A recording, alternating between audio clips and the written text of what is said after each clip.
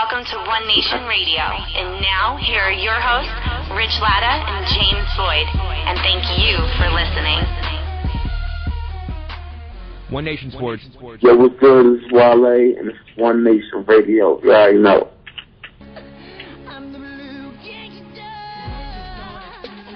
Welcome to One Nation Radio. This is Rich, no James this week. I'm sitting here with my guest, my own sister, Red, the R.E.D., Takia Willis, all that. What's going on? What's going on, Danger Rich? Nothing much. Just fresh out the gym. It's June 25th, which is 2014, which is the 5-year anniversary of the death of one of my favorite artists, no doubt your favorite artist, Michael Jackson. And with this, anniversary, you've decided to kind of drop this documentary about Michael Jackson fans. But first, tell them a little bit about yourself, everything you got going on, and welcome to One Nation Radio. Thank you for having me, brother. I appreciate it. So to those of you guys who don't know me, my name is Red. Well, that's what I go by. But first and foremost, I'm Takia, and I'm a huge Michael Jackson fan.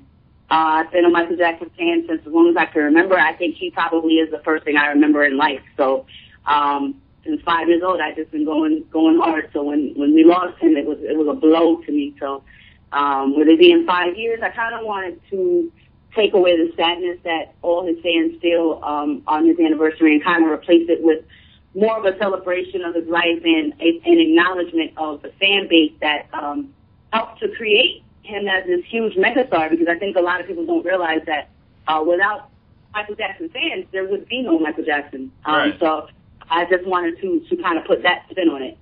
And when she says she's like a huge Michael Jackson fan, that's an understatement. As far back as I can remember, I'm 25, and I won't say my sister's age, but I've always seen Michael Jackson around the house. I remember the days where she would show me the Thriller video, and it would scare the bejesus out of me as a child. And also, there was another thing. I think it was the Moonwalkers movie. And it was when he was turned into the robot with his eyes. That part would scare the hell out of me too. But I got yelled at actually. I think our mother yelled at me for scaring him with the Moonwalkers one. I remember that. Right. And as I've gotten older, I've gotten my own appreciation for Michael Jackson. I tried to, basically, Kiki was so she was so into Michael. I kind of had to find it for myself. Because it was just okay, yeah, that's, my sister, she's this big Michael Jackson fan, whatever. But, as I got older, I developed my own appreciation for Michael and, broke down his catalog in my own way. But getting started with this documentary, you interviewed several different folks. I watched the documentary the other night with my girlfriend. We both enjoyed it. And you got submissions from people all around the world. There was a guy on there, I think it was a lady. She was deaf, I believe. She was doing sign language, and just saying how much she loved Michael. It was ridiculous. He's what's the word I'm looking for? He's broken through to people that can't hear. Right. I mean, come on now. Come on. That's just epic. I mean, there's the fan response was crazy because I was actually telling Mallory this morning that I felt almost like it came to me in my sleep, and it was like he whispered in my ear and said, do this project. And I had to stop for a month. So when I initially came up with the idea and put it out, I didn't think anybody was going to pay it any mind. Because I do a lot of stuff that people don't press play on. They don't click on it. So when I started to receive the fan submissions, I was kind of overwhelmed because they were coming from everywhere, like Africa, Ireland, Canada. A lot of videos came in from the UK, so it was really touching. And the young girl that was mute, that was with the sign language, I was like, wow, this is crazy. And then there was a guy who had cerebral palsy, and Michael inspired him to kind of go out and just dance and that's inspiring because a lot of people who have disabilities sometimes can be shy or introverted, and to see that Michael helped bring those people out of their shell was really touching. I always remember being a kid seeing Like when Michael Jackson would go tour in Asia somewhere, right? And there would be like 90,000 people in the stadium, and then he'd walk out on stage and people would just be crying. Like, the power of Michael Jackson is absolutely ridiculous. When you got those submissions, is there any submissions that you got but didn't, put on the DVD? No, I actually used everyone. I didn't want to be like a judge's character. I didn't want to put myself above any of the fans who submitted videos, because I feel like, everybody who loves him has the right to have their say. So no matter if the video was bad quality or if the content was a little off, I tried to use the best parts, because there was some special stuff that some of the people said that I imagine. I had and excuse me if she gets offended, but I had one girl who said that Michael was her dad, and was like, she kept calling him her daddy, but she was serious. Wow. And I just had to omit that part, because I didn't want it to come off weird, because that is the impression that people have of Michael Jackson already, is that he's weird and his fans are weird. Right. So I wanted to do the exact opposite, which is to show we're normal people that just have the perfection to this guy because he's changed and affected our lives. So, I had to do a little editing, but for the most part, it was all right. Right. And this isn't our first time, or my first time, talking about Michael Jackson on One Nation Radio. James and I did a long, huge Michael Jackson song tournament. I believe it's episode 27, if you guys want to go ahead back and look at it, where we did a tournament-style bracket of the Michael Jackson songs. What did you happen to think? I know you listened to it. What did you think of our tournament? I thought it was cool, because as a Michael Jackson fan, or as a moonwalker, as I like to now call us, you do that with yourself. You have a bracket war with yourself, because if somebody would ask me right now, what's my favorite Michael Jackson song, I'd be like, well, yeah, there's this, but wait, then there's this. All so right. It was like, you guys kind of did what we all already do, which is like battle over which is the best song, which is kind of hard to pick. Yeah. The contenders are ridiculous. Yeah. With the Escape album, I happened to just get my hands on it a little while ago. And I listened to the difference in the tracks. Like, I had the original versions, and then I have the new ones. What did you think about the production, the modernizing of the production with it? How did Michael sound over that? Well, first let me start by saying I was a little scared with the Escape album, because Sony Records had released another album entitled Michael, which was a damn disaster. I heard about that. I never heard it, but I heard about it. Yeah, they had like about 4 tracks on there that was a voice impersonator. Like, you could not play that for a diehard Michael Jackson fan and expect us to believe that was, him. So when they said Escape was coming out, I was like, uh-oh. But I tell you, when I heard Love Never Felt So Good, I was impressed. I was like, wow, this is a great two-stepper. But when they started to release the other songs, like Chicago, I Know You Love Blue Gangsta, A Place With No Name, and you really listen to the production and you watch the documentary that comes with the album, hats off to those people, man. They really did a huge, great job. I don't even know what else to say, but I will say this. When you listen to the demos, the original songs that Michael had made, you can hear why they didn't come out. Right. A lot of the music, with the exception of maybe Blue Gangster, Do You Know Where Your Children Are, and possibly Straight to the Rhythm, had fully produced tracks behind them. Mm-hmm. But the other ones were like, they sounded like a Casio, like a little keyboard was playing. Right. And whoever made the beat for Chicago should be slapped, because I don't even know. I don't even know how they handed that to Michael Jackson and say, yeah, I made this beat for you. That was just horrible. And that's like a big thing with me and posthumous albums. Like, we had got into like kind of a tiff like about my feelings on the production with the Aaliyah thing before, and I just like, whenever we're gonna be someone's gonna be producing music for a deceased artist, they're gonna be those type of feelings from everybody. So like, we just came from 2 different perspectives pretty much. And I was very disappointed, like, in my personal opinion, with, how some of the Aaliyah stuff was handled. Hopefully, Timbaland can once again be involved, because he was heavily involved in this Escape one. And it almost, like, to my estimation, it gives credence to what I was saying before. Like, talk about Timbaland's effect on the album. Timbaland, I gotta say this about Timbaland, because as you mentioned, Aaliyah is a big part of my world too, and I'm a huge fan of her as well. And I had gotten a chance to meet Timbaland some years ago, and he's very arrogant. So he left a bad impression on me. So when I heard that Timbaland was actually going to be producing the project, I was kind of like, oh, here we go. But I'm proud of Timbaland because Timbaland didn't make it about Timbaland. And, you know, Timbaland has a very distinctive sound, but he was able to omit that for the most part and kind of give it a general feel, more of a Michael Jackson album type feel. I agree. With the exception of Slave to the Rhythm, which was the Timbaland sounding track on the album. You can't beat that though. That song right there, Slave to the Rhythm. You want to know what's funny about Slave to the Rhythm? Every time I hear it, I think of it as the Michael Jackson hologram song because I didn't think of it as a Michael Jackson song. Like when they did that hologram thing, I was just like, oh, it's the hologram song. Right. I rewatched the hologram for the first time after I watched your documentary. Like I watched it a couple months ago after I didn't watch it live, and I was like, I was just like, oh, I don't know. And then I watched it again just because it scares me. It's like the Tupac one scared me. This one scared me. It's like I just don't know how it all works. Can you tell me how it works?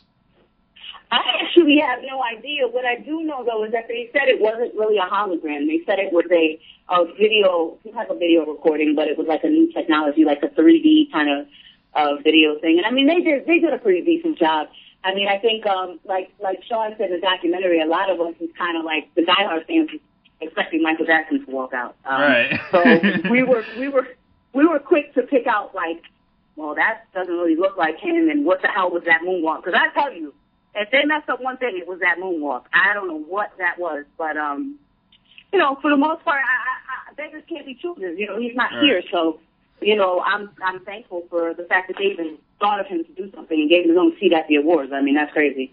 I was just wondering why we couldn't get Black Michael myself, but I think they went and kind of chose the era of Michael that was more consistent, I guess, because he kind of looked more like that towards, you know, for most of his life. Gotcha. I think. Gotcha. Or what was more familiar to people in the later eras and people who liked him later in life. The young people that are here now and stuff like that. Yeah, right. They know about the Thriller Michael, but they're more familiar with Invincible and Dangerous. So between this documentary, like what was the tell me some inside stories like about the fun that you had making the documentary. Oh, listen, I had a blast. I got cursed out by a couple of fans along the way. Man. For turning them down. Yeah, for turning them down for interviews because I couldn't interview everybody. Right. You know, it was crazy. And there was I actually took a person out. Originally there were 7 interviews plus the impersonators, so there were 8. But it came to my attention that I got played. This girl pretended to be a huge Michael Jackson fan just to get in my documentary, to get close to one of my clients that I did a music video for. Wow. And she was 20, she's 24. The kid is 17. And after she left my documentary, which I shot in the Bronx, and she lives in the Bronx, she went over and proceeded to have relations with this 17-year-old boy. And it was wow. Listen, it was the worst thing that could have happened because when it got back to me, I just was disgusted. And I was like, well, you're 24. This kid is 17. He's just graduated high school. And you're up here on this documentary defending Michael Jackson for pretty much the same type of allegation. I'm like, yeah, you got to go. So I had to go back and edit the whole thing and take her out. That was probably that was the most interesting thing. One Nation Radio exclusive right there. Yeah, I know she's tight today. I know she's tight. And I had actually blocked her number because she was blowing up my phone. I was like, yeah, I can't do this. Unbelievable. Yeah. One of my favorite guys on the interview was the guy that had the bad shirt on. I don't remember his name off the top of my head. Oh, Trey Kostra. Yes. Like when he brought up the shirt that he was wearing, because I had gotten a look at it, I was like, it looks like something I couldn't quite put my finger on it when he said it. I was like, oh, okay. The fashion. Yeah, I'm wearing that shirt today, actually. Like I thought that the clothes everyone wore was like. It was a huge part of the documentary. You can see like the fashion with the Michael Jackson thing. talk about, you know, that like that's gonna set a lot of trends, I think. If not, it's already started, but. Yeah, I actually I bought the shirt after I saw him wearing it because I've been meaning to get it. It was kind of more just me being lazy. And I posted a picture yesterday wearing the shirt, and a bunch of people were like, "Where did you get that shirt?" And that shirt is great. And it's like he really had a great style to him, and he did things that were just that only he could do. I mean, how many grown men do you know could wear a gold thong on stage and have women still going crazy? I mean, I don't know. Yeah, I mean. High waters. Yeah, ready for rain. Ready for rain. You know, for all these years, I never got an answer why Mike only wore one glove. Like, and it's just cool. It's because it's him. Well, like, I mean, I can attempt to answer that. The story is that it was when his skin disease was starting. Okay. And he didn't, at the time, it was in the 80s, and, you know, he didn't know what makeup he put and those kind of things. So he kind of just put on a glove to cover it. Wow. And it became a trend. See, I didn't know that. Like, and I like to consider myself like, you know, like I know you're like an absolutely huge Michael Jackson fan, but so am I, and I never heard that story before. Yeah, just like the high waters were so that fans who couldn't afford tickets up front could see his dance moves because, you know, from the stands, when the lights would hit his sparkle socks, you could see what his feet were doing. And that was important to him. Right. So that's why he wore high waters and shiny socks. Favorite Michael Jackson video? If you gun to your head. Favorite Michael Jackson video? That's tough. I mean, because the obvious answer would be Thriller, which is that's cliche. So with the exception of Thriller, with the exception of Remember the Time, which is also epic. Yes. I'm gonna have to go with Dirty Diana. That's interesting. Yeah, because it's one of those videos that is very simplified, and they actually like double use footage from The Way You Make Me Feel. But I tell you, as a female, looking at Michael, loving how he looked, right. I like Dirty Diana. I just love like the white shirt in the wind and him being so intent on just him and the microphone and real and thug the guitars. like.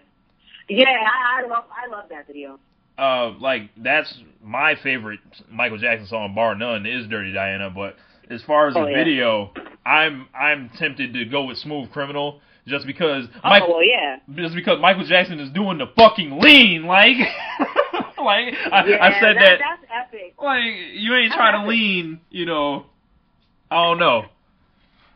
Yeah, that lean is epic. Period. I mean, that whole video is epic. That's what Moonwalker was, and I think what's the marketing strategy? He puts out a movie, Moonwalker, which when you look at it today, all it was a promotional tool for the Bad album. Right. And it was a compilation of all of the songs from Bad. And that was like a Jay-Z. That was like Jay-Z Streets Is Watching, pretty much, like 10 years before that. Right, and so it was just like, it's epic. Smooth Criminal is epic. Talk about his influence in your work. Michael's influence in my work, well, as I said before, I do a lot of different stuff. I do music videos and I do music production, but I've moved more into video stuff. And when I do music videos for people, while you might not see his direct influence in the videos that I shoot for people, just being creative at all and wanting to create short films and wanting to create music videos that are eye-catching or slow motion effects or whatever I'm able to do in my capacity, he inspires that. And in my logo, you know, you see him there, and so every time I put out a music video for a client, whether it's rap or R&B, he's stamped on it. So they're like, oh, wow, you know, he's going to be there. So people are going to know automatically that I'm inspired by him. And he just inspires me to keep trying to be great, trying to outdo my last project. Right. And, like, you have a large social media following. You've had one for, I want to say, about, like, 7 years now, right? I want to say. Yeah, I mean, it's a decent following. I mean, for me being, I consider a nobody coming from Springfield, Massachusetts. Right, I mean, same here, you know, right?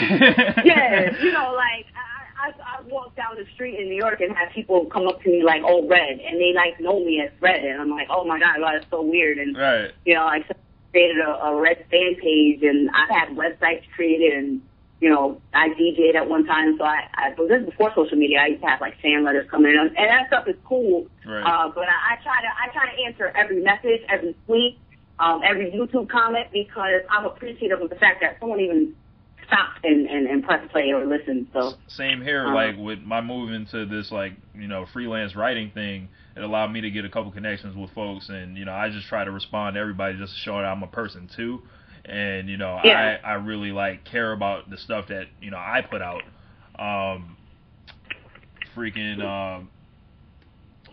Like, looking at, you know, going forward, this is the 5th anniversary. So on the 10th anniversary, you know, what can we expect, possibly, you know, from that one? Like, are you looking that far down the road? I mean, the 10th anniversary, I'm crazy. I'd probably try to sit down with his kids and do an interview. I mean, yo, straight up, like, I have big dreams. Like, man, nothing is impossible. You know how I know nothing is impossible? Because when I moved to New York and I was able to go and chill in Aaliyah's parents' house and hold Aaliyah's awards, I knew at that moment that when you want something, all you have to do is really put a lot of energy into it, and it will come to you. It might not be right away, but eventually. So, you know, 5 years from now, his kids are going to be they're going to be of age, and I do believe that they will appreciate the fans, and I would love to sit down and interview them 5 years from now. So right. You never know. It could be something epic like that. Right. Yeah. With you know, with the DVD, like, what are you hoping to accomplish, like, with the new documentary? Like, can we hope to see it one day on you know, Netflix? Can we, you know, who are you trying to reach with this? Man, I'm trying to reach, first and foremost, every Michael Jackson fan out there who's diehard like me, so that they don't feel alone. Because in the everyday life, you're alone. Like, people look at you like you're crazy. When people see my tattoos, they bug out because they're like, yo, you're bugging. So, first and foremost, I want to reach those people like me to show them that, no, they're not alone. The second group that I want to reach are the ignorant people that constantly believe everything that the media said about Michael, because I feel like if you watch the documentary, you'll look at it from a different perspective, and it might even encourage you to go actually do some research on your own so that you can stop being ignorant. Right. Yeah, so that's pretty much it. As far as it being on Netflix or reaching any esteemed heights, I don't know. That would be nice. It would be nice. It's up to the universe. I would love for that to happen. Netflix says there has to be a demand for it, so let's hope that YouTube shows with the amount of views that there's a demand and people would like it on Netflix. Let's start growing this demand. Like one thing I was interested in how you guys handled the like all the allegations, which turned out to be false, which I always knew they were false. I remember at the time, I think, you know. Yeah, I'm sorry, I don't mean to interrupt you, but I think that initially going into it, people didn't think we were going to talk about that.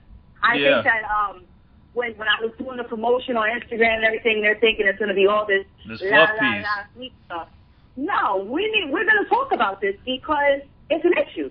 All right. So we're going to talk about it. All right. Yeah. And like, I applaud you guys for doing that, because that's not always the easiest thing to do as a fan, which is to look at it honestly. And, you know, based on everything that happened with it, I knew there was some sucker shit going on, you know, on the prosecution's case, you know, from the jump. Yeah. I used to like when Michael Jackson, there was always a joke. Michael Jackson showed up to the courtroom dressed like Captain Crunch, you know, and started hitting dance moves afterwards, you know, when he was not guilty, like, you know. Yeah. The documentary was excellent. I wish somehow I didn't give a testimonial, but, you know, this will be my version of a testimonial. We kind of, you know, have a little bit of an expanded platform here on One Nation Radio, and, you know, I just wanted to try to bring it to as many people as possible. You know, I was driving home today, seeing that you released it, and, you know, I was just excited, you know, how I could help. Pretty much that's what, you know, we're going to ask all the fans to do. You know, this is going to be like a ground roots, grassroots kind of thing. So, you know, what can fans do for, you know, in your opinion, basically, to help out?